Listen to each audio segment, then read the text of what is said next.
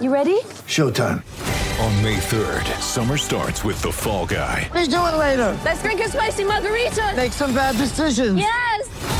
Audiences are falling in love with the most entertaining film of the year. Fall Guy. Fall Guy? Fall guy. That's what the poster said. See Ryan Gosling and Emily Blunt in the movie critics say exists to make you happy. Trying to make it out? Nope. Because I don't either. It's not what I'm into right now. What are you into? Talking. Yeah. The Fall Guy. Only in theaters May 3rd. Rated PG-13.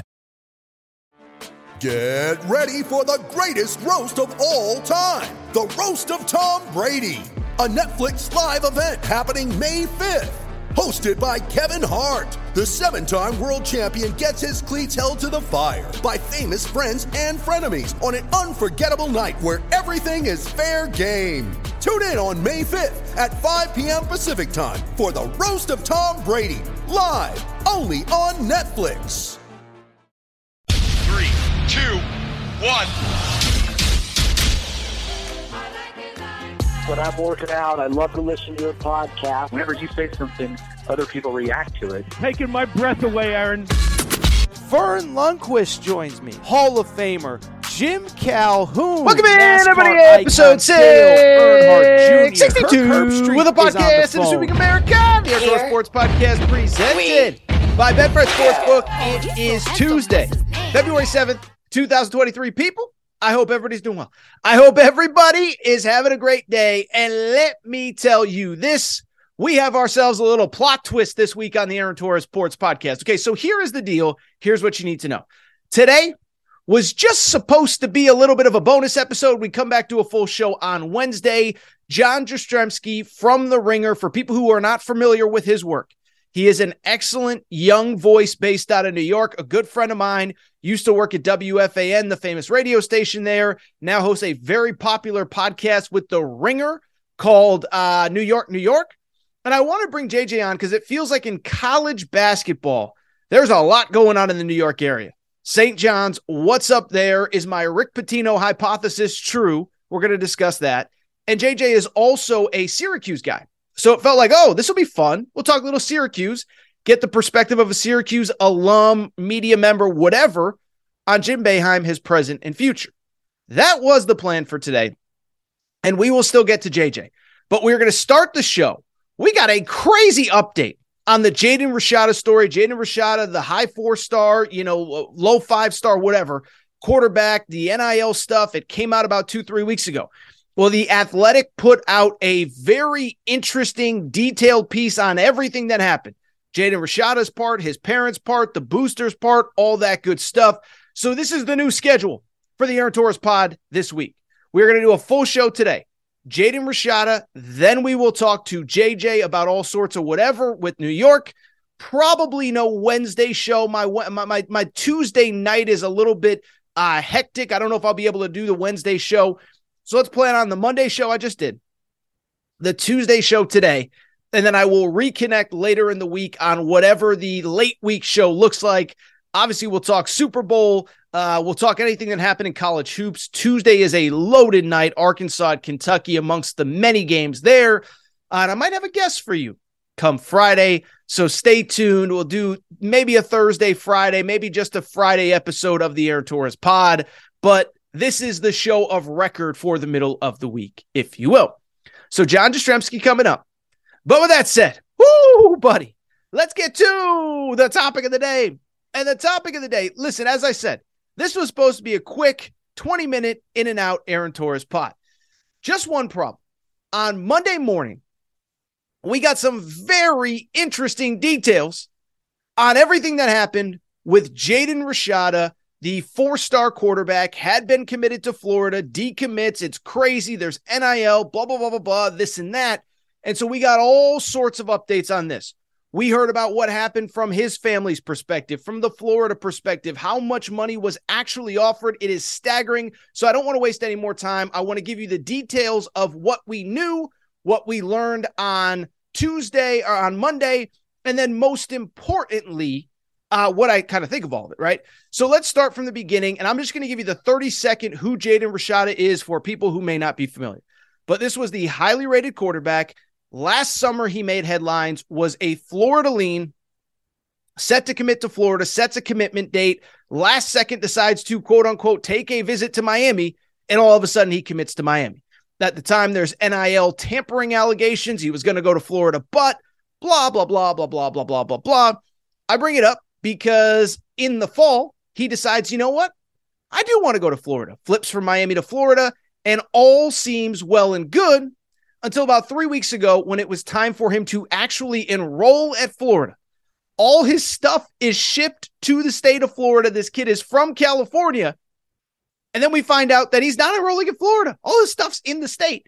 And we find out through the grapevine and good reporting from multiple outlets that basically the NIL deal that Jaden Rashada had agreed to, Florida basically voided it. They just said, we're not paying you. And so over the last 2-3 weeks, Jaden Rashada has since kind of regrouped. I feel bad for the kid. We'll get into that. But he decommitted from Florida, got out of his letter of intent. He ultimately signed with Arizona State. He's a West Coast kid from the Bay Area. His dad played at Arizona State.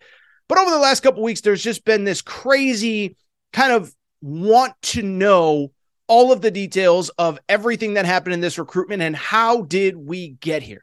How was he committed to Florida, signed with Florida, set to enroll on campus, basically in Southern Florida, playing in the Under Armour All-American game, set to go to Gainesville, never shows up because the school isn't going to, not the school, the collective isn't going to pay him. Well, on Monday, we got some details courtesy of a great report from The Athletic. And listen, I don't know all the guys over there. Used to work with Stu Mandel, used to work with Bruce Feldman, have an immense amount of respect for those guys. Andy Staples, all of the people that worked on this story. Want to give credit to The Athletic because they did an unbelievable job on this story.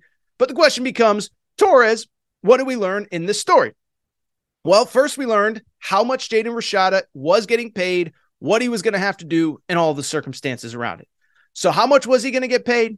There had been reports that it was upwards of $13 million. Some outlets said that number was insane. That wasn't even close to the actual number. Well, as it turns out, it was pretty close to that number. Here's what we found out via The Athletic on payments to Jaden Rashada. Again, a high 4-star recruit, 4-star quarterback in the class of 2023 from the University of Florida, from one of their collectives. He was going to get paid, are you ready for this? $500,000 up front, basically the day that he signed.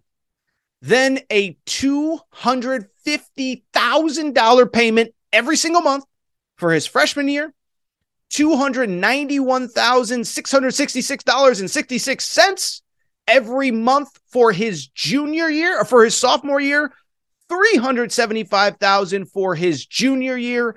And if he was still there for a senior year, and the assumption is he's going to be 3 and done, he'll be out of college by then. But if he is there, his quote unquote salary, if you will, his NIL agreement is probably the right way to put it, would bump down to $195,000 a month. So that was what he was about to get paid. And here is what he had to do for the NIL portion of it, the name, image, likeness. He must be endorsing something big, right? Well, not exactly. According to the Athletics report, here is what he had to do. He had to be a resident of Gainesville, Florida. Had to be just in the city. He had to do at least one branded Twitter post and one branded Instagram post per month. He had to do up to 8 fan engagements per year. So just basically show up, sign autographs, social media engagements, video, whatever that might be. None of them were obligated to be longer than 2 hours. And he must sign at least 15 pieces of merchandise per year. The one caveat, and we're going to find out a little bit about that in a minute, is that the contract also stipulated that the collective can, in its sole and absolute discretion, terminate the agreement without penalty or further obligation. And that is exactly what happened in late December when the collective basically just said, you know what? We ain't going to pay this. And so that is what happened. That is what we found out. This was from a contract, obtained by The Athletic.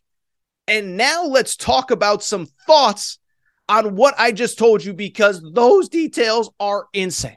All right, so let's get into it. Let's discuss, let's debate. I got about 5-6 thoughts. I'm just going to throw them at you one after one after one. The first one, that's a lot of money. That is a lot of money. And so here's the thing. I'll be honest, obviously, as all of this stuff was going on, I made calls to some people that I kind of are in the know and how much do you know and blah, blah, blah, blah, blah, and this and that. And what I was kind of told was that the reported $13 million number wasn't necessarily wrong, but that it wasn't like an NFL contract. Like what I was told was that it was very incentive based, right? It was if you're named a starter, you get this, there's a base level of money that he was going to make, but that if you get named starter, you get this much. If you win this many games, you get that much. If you win the SEC East, you get that much. If you win the SEC, you get that much. Almost like a coach's contract where, yes, a coach has a base salary, but if you win the SEC, if you go to the playoff, if you make the national championship, if you win the national championship, you get more. That was my understanding of what Jaden Rashada's contract was.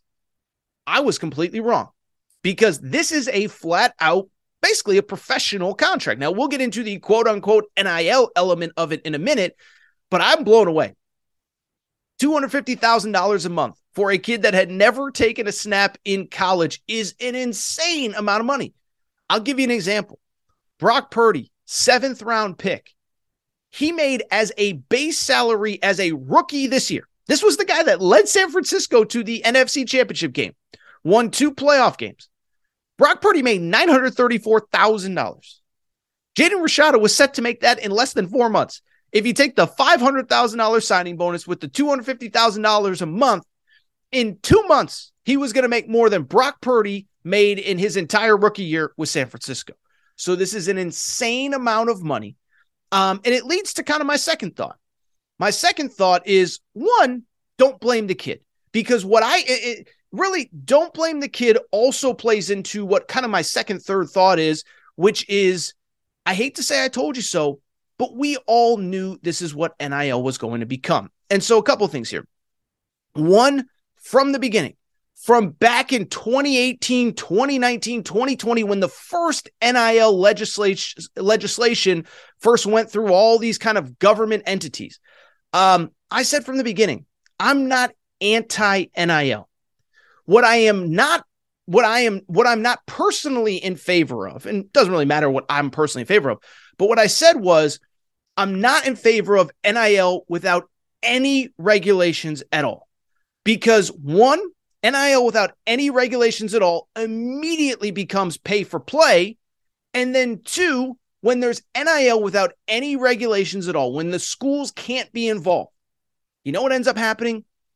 Unscrupulous adults get involved as well. And so in a perfect world, and again, I don't have all the answers. I'm not anti-players getting paid.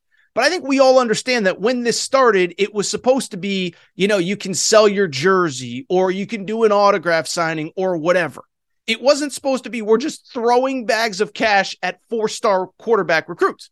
Now, again, these are the rules. This is what somebody was willing to pay. So I am not anti-Jaden Rashada or even anti-Jaden Rashada's family. But when you do this without any guidelines, without any stipulations, without any rules, this is what's going to happen. You're going to have parents that are essentially pimping out their kids. And to be clear, that is what Harlan Rashada, Jaden Rashada's dad, did. I'm sorry. I don't mean to be disrespectful, but in the article, there's a couple references to a couple different things. One, whenever they would go on visits, they'd kind of sort of ask, hey, what's kind of your NIL setup? And then a few days later, a lawyer would call that school and say, hey, this is what we're expecting to sign with your school. And what we actually found out was that several schools actually pulled scholarship offers from this kid because they saw right away that it was going to be a bidding war, and this is not what they wanted to get involved in. So one, when you have NIL without any regulations, the schools can't get involved. You have outside entities from the collectives. You have outside entities from whatever. You get situations like this, where on the one hand, don't love the way that Jaden Rashada's dad handled things. I should mention, by the way, even in the article, they said that Jaden Rashada wanted to commit to Florida from the beginning, committed to Miami because that was the best setup at that time. Decommits to Miami, commits to Florida because that's where he wants to go. But now this whole thing gets botched, and this kid isn't even going to the school that he wants. By the way, this is not all on the Rashada family or Rashada's, people either. A lot of this is on Florida and their collectives as well. Now, listen. they wrote the contract the way that they did for a very specific reason. If at any point they wanted to get out and he wasn't worth it, it sounds like this was actually a very one-sided contract. It sounds to me, and I could be wrong, I'm not a lawyer. If we have a lawyer listening, feel free to reach out to me. You can email me, Aaron Torres, podcastquestions@gmail.com. But the actual verbiage of the contract said that the collective can, in its sole and absolute discretion, terminate the agreement without penalty or further obligation. So if I'm reading that correct, it means that if the collective didn't terminate this thing before this kid ever enrolled, they could have decided after spring ball, oh, he's not the guy. Let's get out of this. They could have decided next year when he isn't named the starter, oh, he's not the guy. Let's get out of this. They could have whatever. After a year, after 2 years, and this kid maybe wants to stay at Florida, and all of a sudden he's guaranteed this much money, and now it's all gone. So blame the adults in this situation. Don't blame the kid. I actually feel bad for the kid. We're going to get into some more details in a minute because there's just some really, really sad stuff here. Couple other thoughts. One, for many of you wondering, two quick things. One, this is how NIL now works because, again, we put it in without any guardrails. Now, I don't believe the NCAA is going to do anything even with this report out that this was essentially pay for play because, one, the NCAA doesn't want to get into litigation. Two, if they stop this, it could be seen as impeding kind of a free market. By the way, this is why I wanted guardrails, but I knew the NCAA wasn't going to put one in, but weren't going to put any in because if they do, then they're setting themselves up for litigation. So I don't believe the NCAA is going to get involved, even though this is obviously pay for play. But at the same time, I thought it was very interesting some of the expectations, if you want to call them that, of Jaden Rashada when he got to campus. Sounds like a pretty loose NIL deal for me. Up to 8 fan engagements per year, 1 branded Twitter post per year, autograph 15 pieces of merchandise total, like 15 footballs total. That's the whole obligation. And so what that says to me is something that I started to hear about a year ago as more and more of these collectives popped up and we knew they were going to have a role in recruiting. What I was basically told was, yeah, all these collectives, they're just flat giving kids money and they're calling it NIL. And they basically are saying like, okay, once you get to campus, we'll figure out a way for you to do something for us. But just sign on the dotted line. Just come be part of what we're doing. We'll figure out the NIL part later. So this is very much pay for play. No, I don't believe the NCAA is going to do anything. But as we start to wrap up, I will say one thing. I do think this is a little bit of an eye-opener for the public, but I also think it's an eye-opener to what I think the next wave of NIL looks like. And I've talked about this before. But listen, everybody looks bad in this situation. Whether we should be blaming Jaden Rashada or not, and we should not be blaming Jaden Rashada. His family, okay. Florida's boosters, okay. Florida, because we know they had to know something was going on, okay. But at the same time, what this says to me, I do think we are slowly going to inch towards a world where we kind of get out of this space, where we get out of bidding for high school recruits and more of the money is funneled to players actually on campus. This is something we've talked about a million times on this show. But first of all, there's always going to be a market for elite 5-star players, especially quarterbacks, especially edge rushers, all that stuff. But I do think we're eventually going to get to a world where these boosters are going to say, wait a second, I'm guaranteeing $250K a month to a 4-star quarterback? I don't even know if he's going to be any good. Let me pay that to the guys currently in the program. And I think that's where we're headed. You know, I talked about all this, but when Mark Stoops in the middle of the season basically called out his administration and said our NIL is behind, I never believed that Mark Stoops was going to buy recruits. I think what Mark Stoops was afraid of was that his players were going to enter the portal because they felt like there was going to be a better alternative out there for them financially. I told you, I spoke with somebody who kind of runs one of these collectives, helps with one of these collectives in Big Ten country. He said, just because, you know, we're not in the headlines, our guys are getting very well taken care of. It's just not in the way that some other schools are doing it. We're not going out there and just bidding on recruits.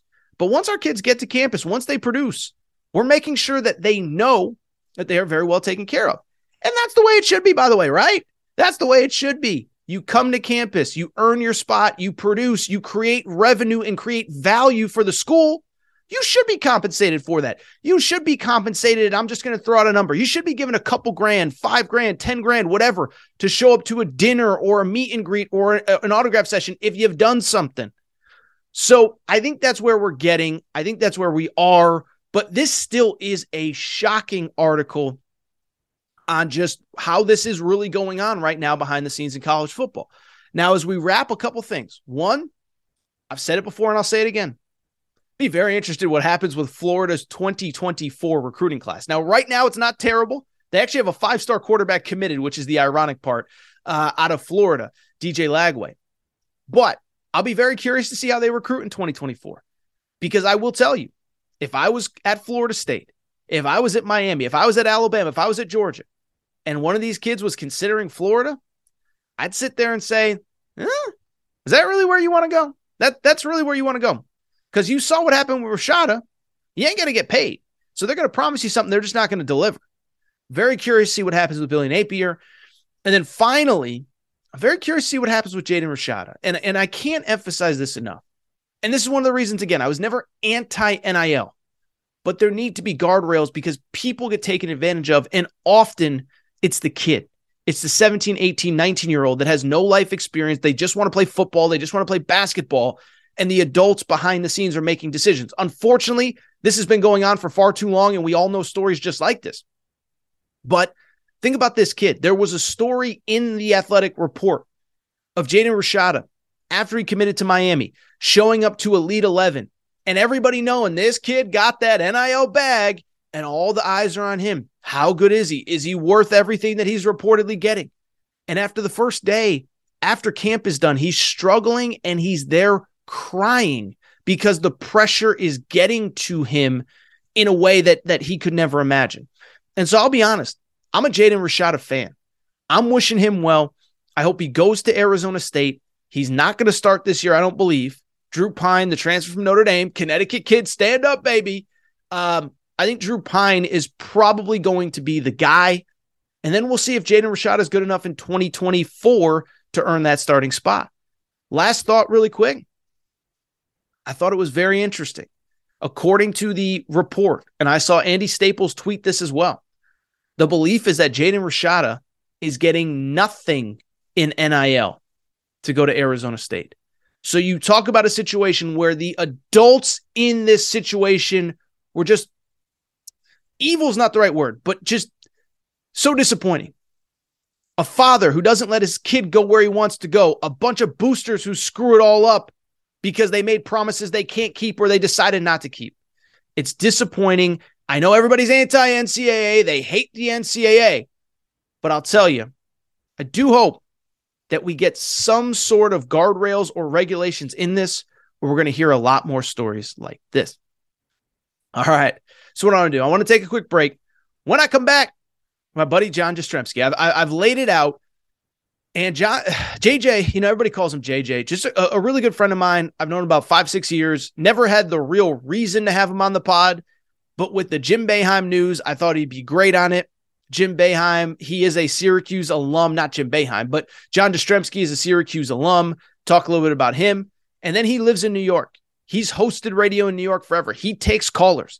He knows what New York City basketball, what basketball means to New York City. And he knows what St. John's could be if they ever get good again. So John Jastrzemski is next. Quick reminder, probably no Wednesday show.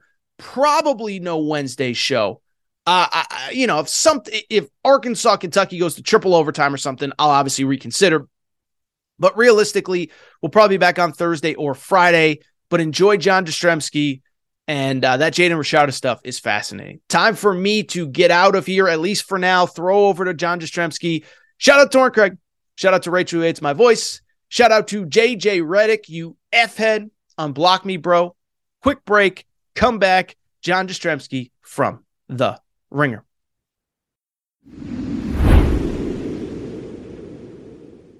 Hello, it is Ryan, and I was on a flight the other day playing one of my favorite social spin slot games on ChumbaCasino.com. I looked over at the person sitting next to me, and you know what they were doing? They were also playing Chumba Casino. Coincidence? I think not. Everybody's loving having fun with it. Chumba Casino is home to hundreds of casino-style games that you can play for free anytime, anywhere, even at 30,000 feet. So sign up now at ChumbaCasino.com to claim your free welcome bonus. That's ChumbaCasino.com and live the Chumba life. No purchase necessary. VGW. Void where prohibited by law. See terms and conditions. 18+. Hello, it is Ryan, and I was on a flight the other day playing one of my favorite social spin slot games on ChumbaCasino.com. I looked over at the person sitting next to me, and you know what they were doing? They were also playing Chumba Casino. Coincidence? I think not. Everybody's loving having fun with it. Chumba Casino is home to hundreds of casino-style games that you can play for free anytime, anywhere, even at 30,000 feet. So sign up now at ChumbaCasino.com to claim your free welcome bonus. That's ChumbaCasino.com and live the Chumba life. No purchase necessary. VGW. Void where prohibited by law. See terms and conditions. 18+. All right, we're going to get back to the show in a minute.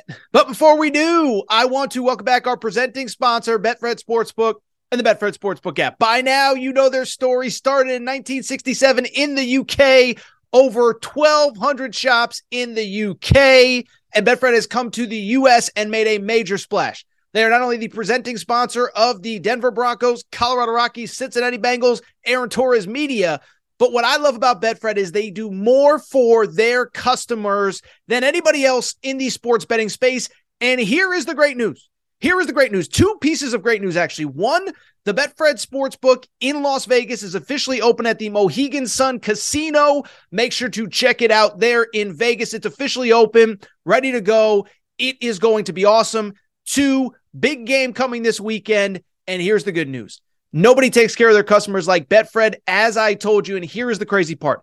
If you bet 50 on any game, but there's a big one on Sunday, you already know who's playing. Betfred will give you up to $1,000, $1,111 in free bets. As a matter of fact, let me explain how it happens. Here's what you got to do. Go to the Betfred Sportsbook app, download the Betfred Sportsbook app, place any bet for at least $50. You'll automatically get $111 in free bets. But here's the best part. You then get up to $200 a week in insurance for the first 5 weeks that you are part of the Betfred Sportsbook and the Betfred Sportsbook app. So in other words, you bet, you lose up to $200. Betfred will refund you for up to 5 weeks. It doesn't get better than that. So thank you to Betfred Sportsbook. They are the presenting sponsor of Aaron Torres Podcast, all things Aaron Torres Media. Bet 50 on any game, including the big one this weekend. 1,111 in free bets. Thank you again to the Betfred Sportsbook. With Lucky Land Slots, you can get lucky just about anywhere. Dearly beloved, we are gathered here today to... Has anyone seen the bride and groom? Sorry, we're here. We were getting lucky in the limo and we lost track of time. No, Lucky Land Casino, with cash prizes that add up quicker than a guest registry. In that case, I pronounce you lucky. Play for free at LuckyLandSlots.com. Daily bonuses are waiting. No purchase necessary. Void where prohibited by law. 18+. Terms and conditions apply. See website for details.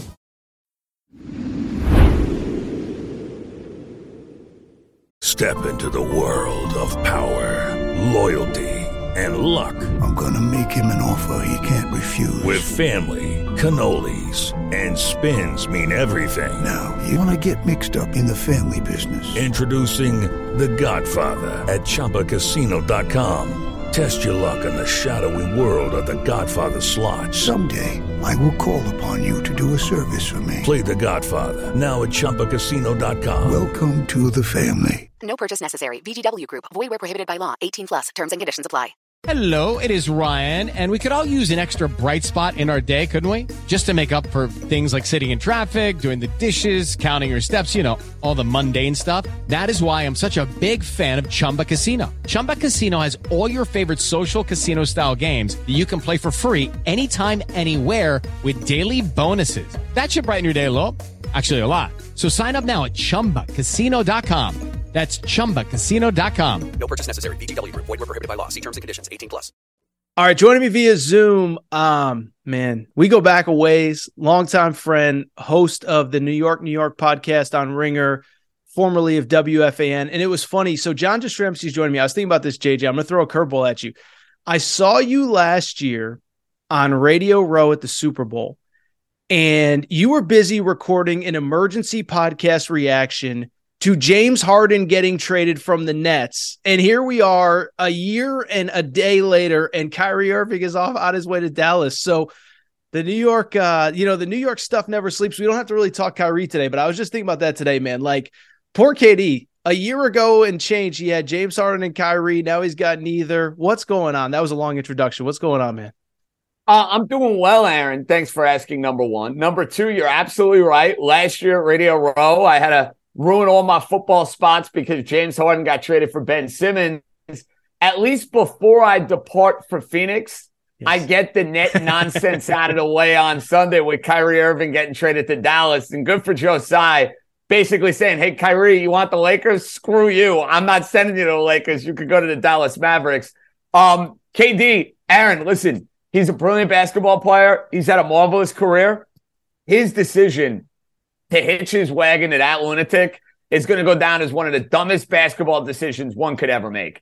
I mean, in all seriousness, how do you hitch your wagon to that guy? Well, and I'll say this really quick, and you're actually the perfect person to throw this theory by. I knew that relationship was doomed. I can tell you the exact moment in time. It was in the lead up to their signing.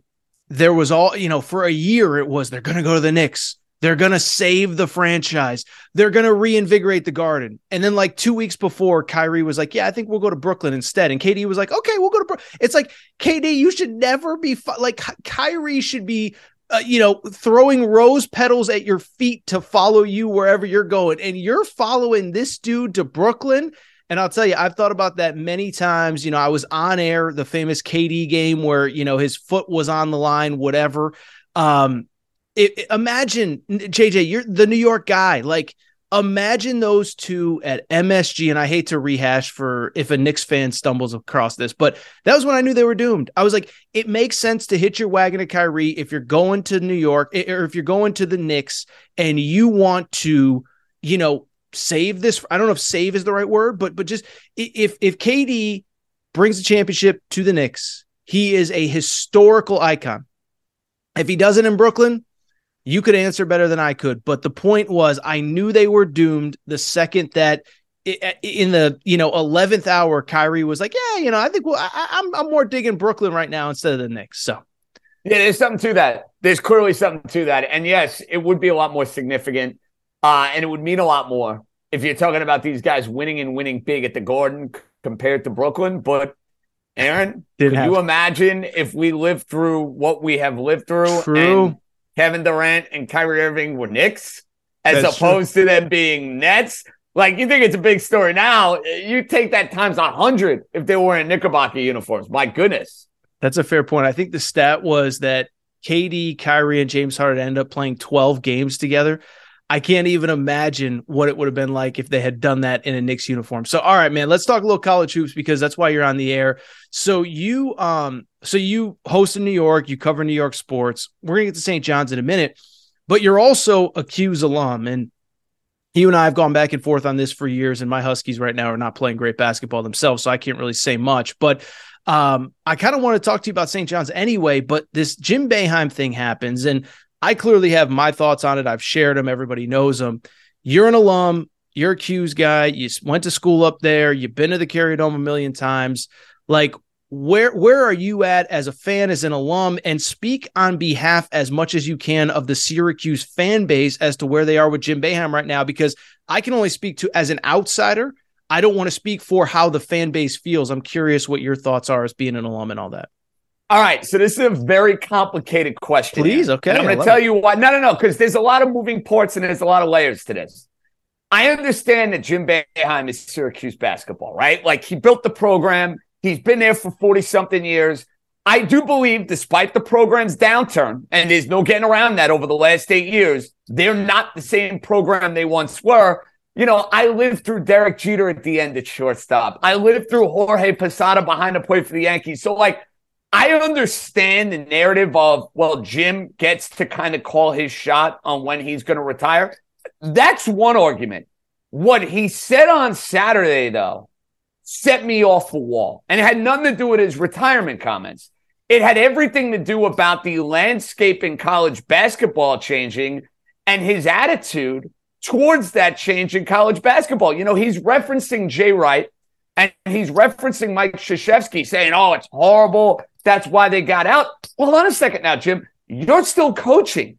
These are the rules. You either have to deal with these rules or you could go join your pals and enjoy the golf course. That's what it boils down to, Aaron. That, to me, more anytime I hear the retirement timetable with Jim Boeheim, that's his call. That's the university's call. And I do believe, he's kind of earned the right at that school to kind of call his shot to when he's going to retire. Like, who am I or who is John Wildack or whoever to say, all right, Jim, you're out. But let's acknowledge facts. They're not the same program they were. They clearly don't have the same standard they once had. And when I hear comments about the NIL, hold on a second. They just got a top 100 recruit, local guy. The only reason I know this is because I like Adam Weitzman a lot. I love what he's doing for the program. They need buzz there, and they haven't had a lot of buzz on the court outside of the Buddy Boeheim run and outside of some miracle tournament runs. So I like the idea that they're bringing stars to the Carrier Dome. Great, you're bringing Jalen Hurts. Great, you're bringing Jimmy Fallon and Tom Brady. He went out and got a recruit via the NIL. Big recruit, paid him. Okay, you're involved in that game now, Jim. So that's a long-winded answer. What's my bottom line with Syracuse? I'm not happy with the state of the program. I think most alum that you talk to are not happy with the state of the program. I respect Jim Boeheim's career. He's got a great tenure. Nobody's disputing that over the longevity. But if you don't see the program start to adapt to the 2023 era of college basketball, then it's time everybody's got to get in a room and say, what are we doing here? That's what it boils down to, because the standard for Syracuse basketball, even though they're in central New York, even though it's freezing cold, only time I've seen snow this year, Aaron, it's still a basketball haven if you do it right. So a lot of thoughts on that. One, first of all, the thing that cracked me up about it, and, I put out, my thoughts, and I put out a video on YouTube, and everyone's like, well, what did he say that was wrong? Well, it's like, well, first of all, come on. Wake Forest best player is a 6-year senior who started his career at Cleveland JUCO guys. That's the thing. They're JUCO guys. The pick guys. Well, hold on a second. Outside of D.R. Johnson, who's Aaron? Not that I am a guy that's going to be able to recite every top 5 in college basketball. Nor do I pretend to.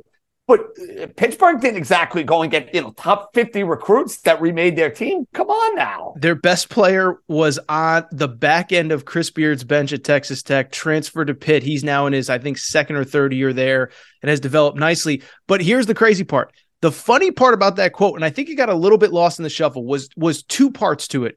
Was one, he wasn't really complaining about the state of NIL. He was complaining that his boosters are not doing what they need to do. If you read the quote carefully, he says, but what about my guys? My guys aren't even getting 20K, blah, blah, blah, this and that. But then the other part, and this was the part that tripped me up, it was part of an article that stated that he wants to come back for next year. So if it's that bad, as you said, why are you, if it's that bad, as you said, go hang out on the golf course, enjoy time with your kids. They're probably playing overseas, enjoy time with your wife, whatever. But that was the part that tripped me up. If it's that bad, why? I don't know. It's unbelievable. Well, and Aaron, that's the question. If this was a coach who hadn't won a title or hadn't won, you're like, what is there to prove? You're pushing 80 years old. You've won at Syracuse. You won a zillion games. You've been to the Final Four a bunch. You want to tell me he wants to go out where the team is not, an NIT team, where the team doesn't have a losing record? All right. Let me see this young group that they have next year get to the tournament. They're not getting there this year. We all know that. That, to me, after next year, and that's also assuming, Aaron, oh, by the way, that all of the guys Syracuse has who are the, freshmen 5-6 in this crazy world of college basketball, they all coming back? Does anybody come back? That? Yeah.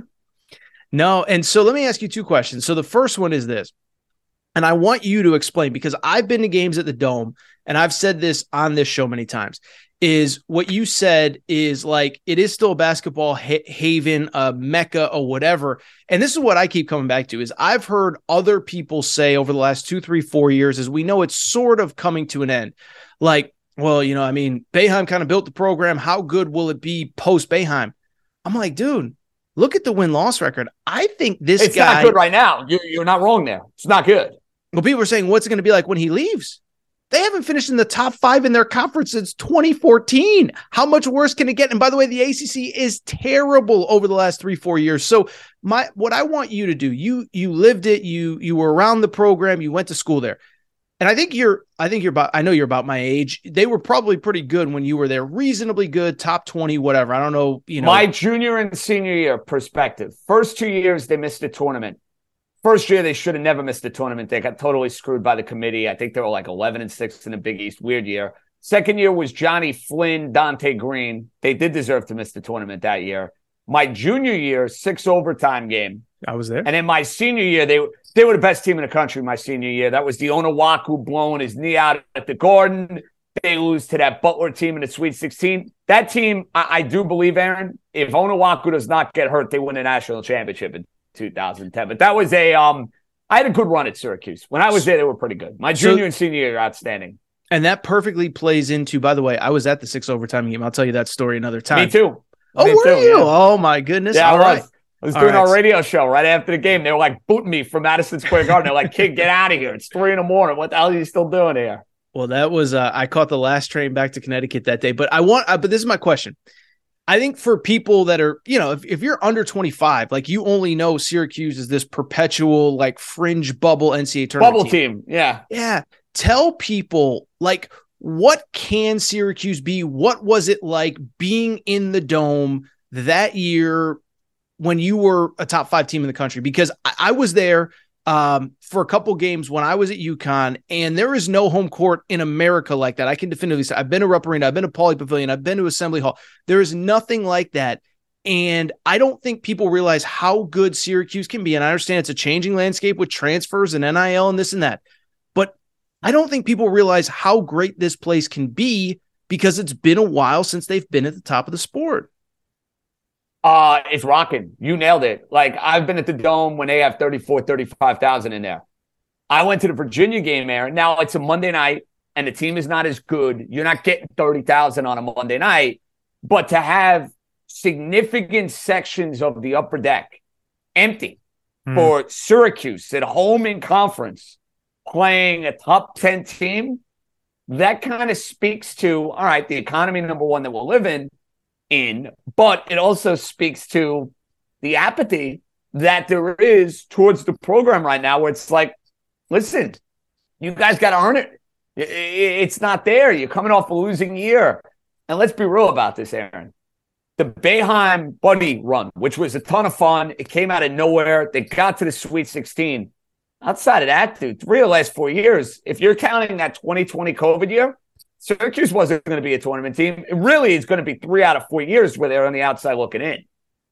Let me ask you, I do feel like the wind, the tides are starting to turn against Boeheim. And tell me if you agree or disagree. I feel like, one, he's weird with reporters and he's going after students and he's got all that part.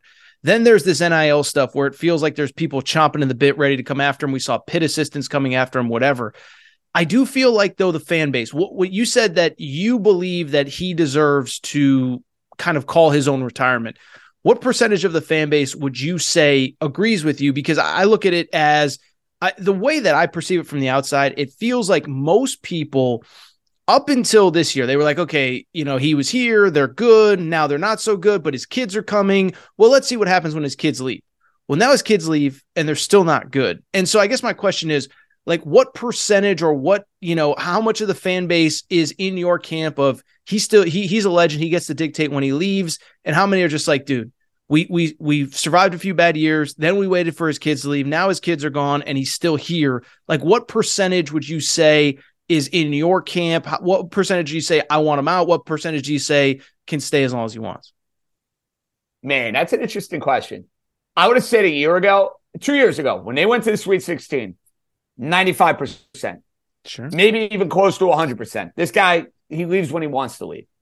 That was 2 years ago. Now, I'd probably say it's like 60-40, 65-35. I think most of the Syracuse fans are going to be like, look, we're not happy with the state of the program. We're not happy with the job Boeheim has done over the last few years, but he's still Jim Boeheim. Like, it's like Derek Jeter. Like, Derek Jeter, not to compare Derek Jeter as a player and Jim Boeheim as a coach, but you get my drift. in 2014 in his last year, he clearly was not Derek Jeter from 2009 or 2006, but he's Derek Jeter. He's leading off. He's batting second. He's playing shortstop for the Yankees. That's how, like, I kind of look at it with Boeheim. I don't want him coaching till he's 90, Aaron. You know, like, I'm not necessarily suggesting that, but I'm not going to be the guy to be like, Jim, you got to get the hell out of here. So I think what will end up happening is they're going to have a very tough conversation. I think you're going to have a lot of boosters. I think you're going to have a lot of angry people at the end of this year saying, Jim, what's the plan? What's the plan? Now, maybe he's giving them that info and he's not making it public. And knowing Boeheim, Aaron, and I don't know him great, obviously, but, you know, I was around a program. I went to Syracuse. Does he strike you as a guy that's going to go through the whole Coach K retirement tour? Not my opinion. I don't see that at all from Jim Boeheim. I don't think he wants that. First of all, he's not going to get that love and that adoration. No, he's a whiner. That's it. Yeah. Boeheim, that's not his way. See, that's the thing, like with him berating the reporters. That's nothing new. Aaron, you know this. Sure. When they were number one in the country, I'm sure I got some snippy answers from Jim Boeheim when I asked a few questions on quite a few occasions. Nobody cares when you're winning. You're right. When you're losing, when you're in the middle of the pack of the ACC and you're not going to sniff the NCAA tournament, that's when that stuff gets highlighted, it gets magnified, and it makes you look worse. Bottom line, you're winning, nobody cares. All right, very good. Let's switch gears real quick because you got some other stuff to take care of before you head out to Arizona for the Super Bowl. So we talked about how great Syracuse can be, like when it's Syracuse, when it's at the best.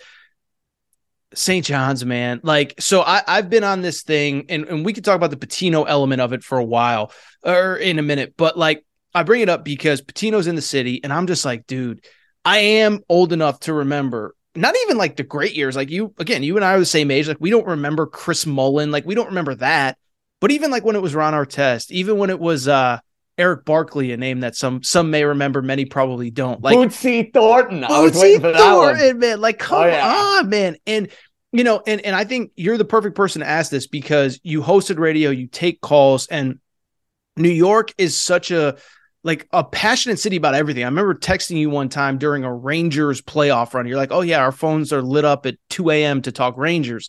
What would New York City be like if St. John's was ever actually legitimately good again? Maybe not like number one in the country, but like legitimate, real good, top 10, fun to watch. Like, what would that be like for the city of New York if St. John's could ever get back there? It's a great question. And I don't have much to reference it on, Aaron, because they've been irrelevant for the better part of 15 to 20 years. Let's be honest. Since Mike Jarvis left, since a lot of those names we just mentioned left, it's always going to be a pro sports town, right? Like, that's New York City. The Knicks are going to drive. The Jets and the Giants are going to drive. The Yankees and the Mets are going to drive. Like, they are the engines of New York City. But I am curious to see what St. John's would be like if they were legitimately top 25 good. I know this, come January and February, people be watching their games. People be talking about their games. They wouldn't be playing St. John's and Seton Hall at Carnesecca like they were last week. Think about that for a minute. That is St. John's and Seton Hall, and they're not playing that game at Madison Square Garden. Why? Aaron, it's all about economics. They didn't think they were going to sell out Madison Square Garden. That's why Seton Hall and St. John's were playing at Carnesecca. So I would love to see it. It's one of those, like, improbable fantasies, though, because, dude, let's be real about St. John's. They've made the tournament, 2 or 3 times in the last 20 years? Yeah. They've not won a tournament game in over 20 years, dude. 20 years in this world of parity in college basketball where if you get in, anything can happen. You win a game or two. They haven't won a tournament game in 20-plus years. That's how you gain a whole lot of apathy, my man. I'm looking right now. Yeah, last tournament appearance overall. Is this right? 2019? I don't remember. Well, they're in that first 4. I think they got smoked. With Chris Mullen. Yeah, that's right. My guy, Mullen. And then Lavin got them there once, and they got smoked, I want to say, by it was Gonzaga. I think they played Gonzaga out on the West Coast, and they got absolutely smoked. But, they've not been a team that's consistently made the dance. No one close to that.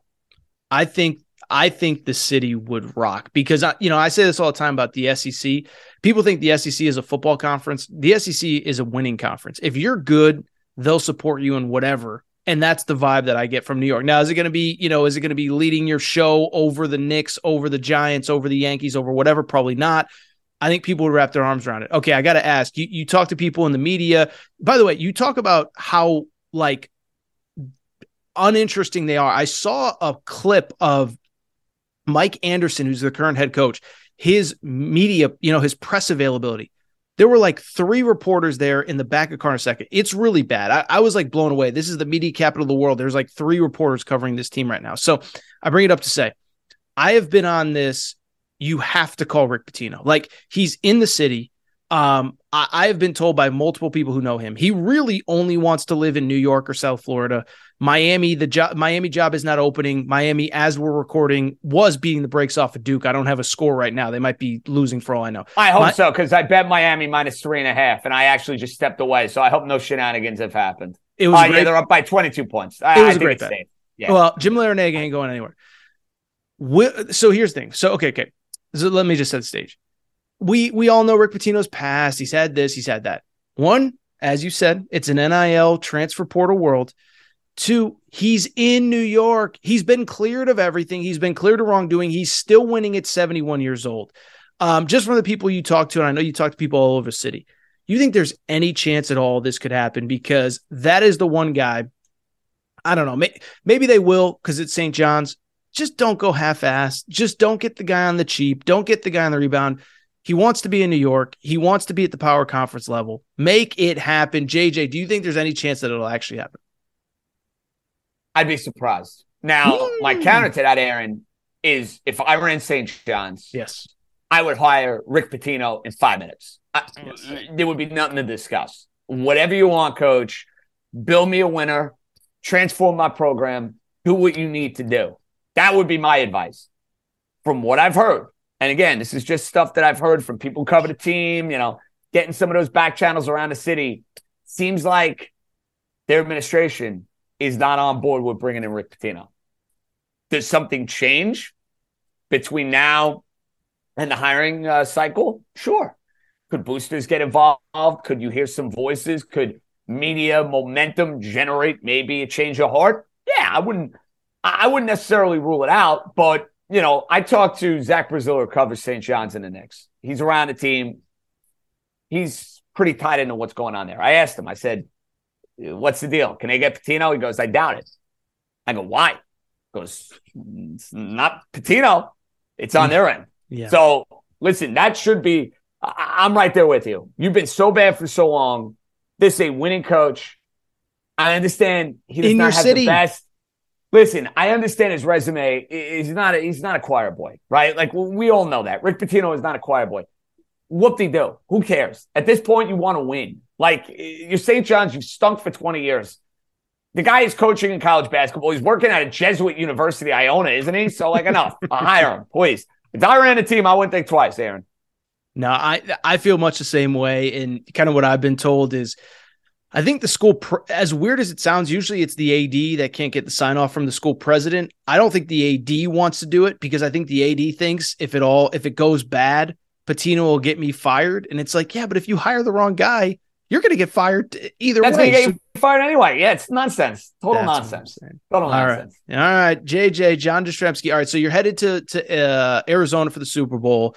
I will not be there this year, but what do you guys got on tap? You're with The Ringer. New York is the podcast. What do you got going on over the next couple of days? Yeah, we got a ton of stuff going on. I mean, we'll be there tomorrow. Tomorrow's a light day. Wednesday picks up a little bit. Thursday and Friday are going to be very, very busy, so we'll have a bunch of guys. Laundry list of NFL players. I'm not going to bore you with the names. A ton of guys, current players, former players, a couple broadcasters. So we got you covered there. We'll have a live show Sunday right after the game, which I'm fired up to do. We'll do that on Spotify Live and post it as a podcast. And yeah, man. And then it's the countdown to March Madness, opening day, and all the other good stuff that's coming our way. St. John's will not be part of March Madness opening day. Syracuse I think that's a fair bet. Neither will Syracuse. And UConn better be careful. They're going to be out the first day like they were last year. I'll tell you, we can save that for another podcast. UConn last week survived DePaul and Georgetown. I respect the hell out of Dan Hurley. I love him. Me too. I'm a huge fan. I don't know why he's not had tournament success, though. Last year, it's because you guys had no shooting. You had no offense exactly whatsoever. This year, it seems like, all right, you've added some shooting, but your defense is taking a step back. I will just say, I've said this on this podcast many times. I think he's too loyal. He's playing a 10-man rotation in February. Nobody does that. You look at any successful coach. You mentioned Jay Wright, Rick Pitino, John Calipari, Eric Musselman. They're playing Mark Few, Tommy Lloyd. They're playing 6-7 guys. And in the college basketball, listen, I respect Hurley. He's loyal to his guys. I think he probably envisioned certain roles for certain guys, and they haven't delivered. And he's still playing them. And I guess that's like in some ways very admirable. But to me, it's just, as a fan, it's just like there's like a group of 7 guys that if you just play these guys, you'll probably win pretty convincingly, but you're playing 10 or 11 guys in any night. So anyway, you got stuff to do, JJ, man. It's been far too long. I mean, I haven't seen you in a year, but safe travels, man. And, we'll catch up at some point in the future. When Pitino gets to St. John's, we'll have you back and we'll talk a little bit about that. I know. I like the sound of that. Listen, thanks for having me. I'm glad I got to talk some Syracuse. This was therapeutic. I had to do nothing but Kyrie Irving on Sunday. So this was exactly what I needed, my man. Thank you, bro. Some call Jim Boeheim the Kyrie Irving of college basketball, but that's neither here nor there. All right, John Jastrzemski, The Ringer. Thank you. Lucky Land Casino, asking people, what's the weirdest place you've gotten lucky? Lucky? In line at the deli, I guess? Aha, in my dentist's office. More than once, actually. Do I have to say? Yes, you do. In the car before my kids' PTA meeting. Really? Yes. Excuse me, what's the weirdest place you've gotten lucky? I never win and tell. Well, there you have it. You can get lucky anywhere, playing at LuckyLandSlots.com. Play for free right now. Are you feeling lucky? No purchase necessary. Void where prohibited by law. 18+. Terms and conditions apply. See website for details. Hello, it is Ryan, and I was on a flight the other day playing one of my favorite social spin slot games on ChumbaCasino.com. I looked over at the person sitting next to me, and you know what they were doing? They were also playing Chumba Casino. Coincidence? I think not. Everybody's loving having fun with it. Chumba Casino is home to hundreds of casino-style games that you can play for free anytime, anywhere, even at 30,000 feet. So sign up now at ChumbaCasino.com to claim your free welcome bonus. That's ChumbaCasino.com and live the Chumba life. No purchase necessary. VGW. Void where prohibited by law. See terms and conditions. 18+.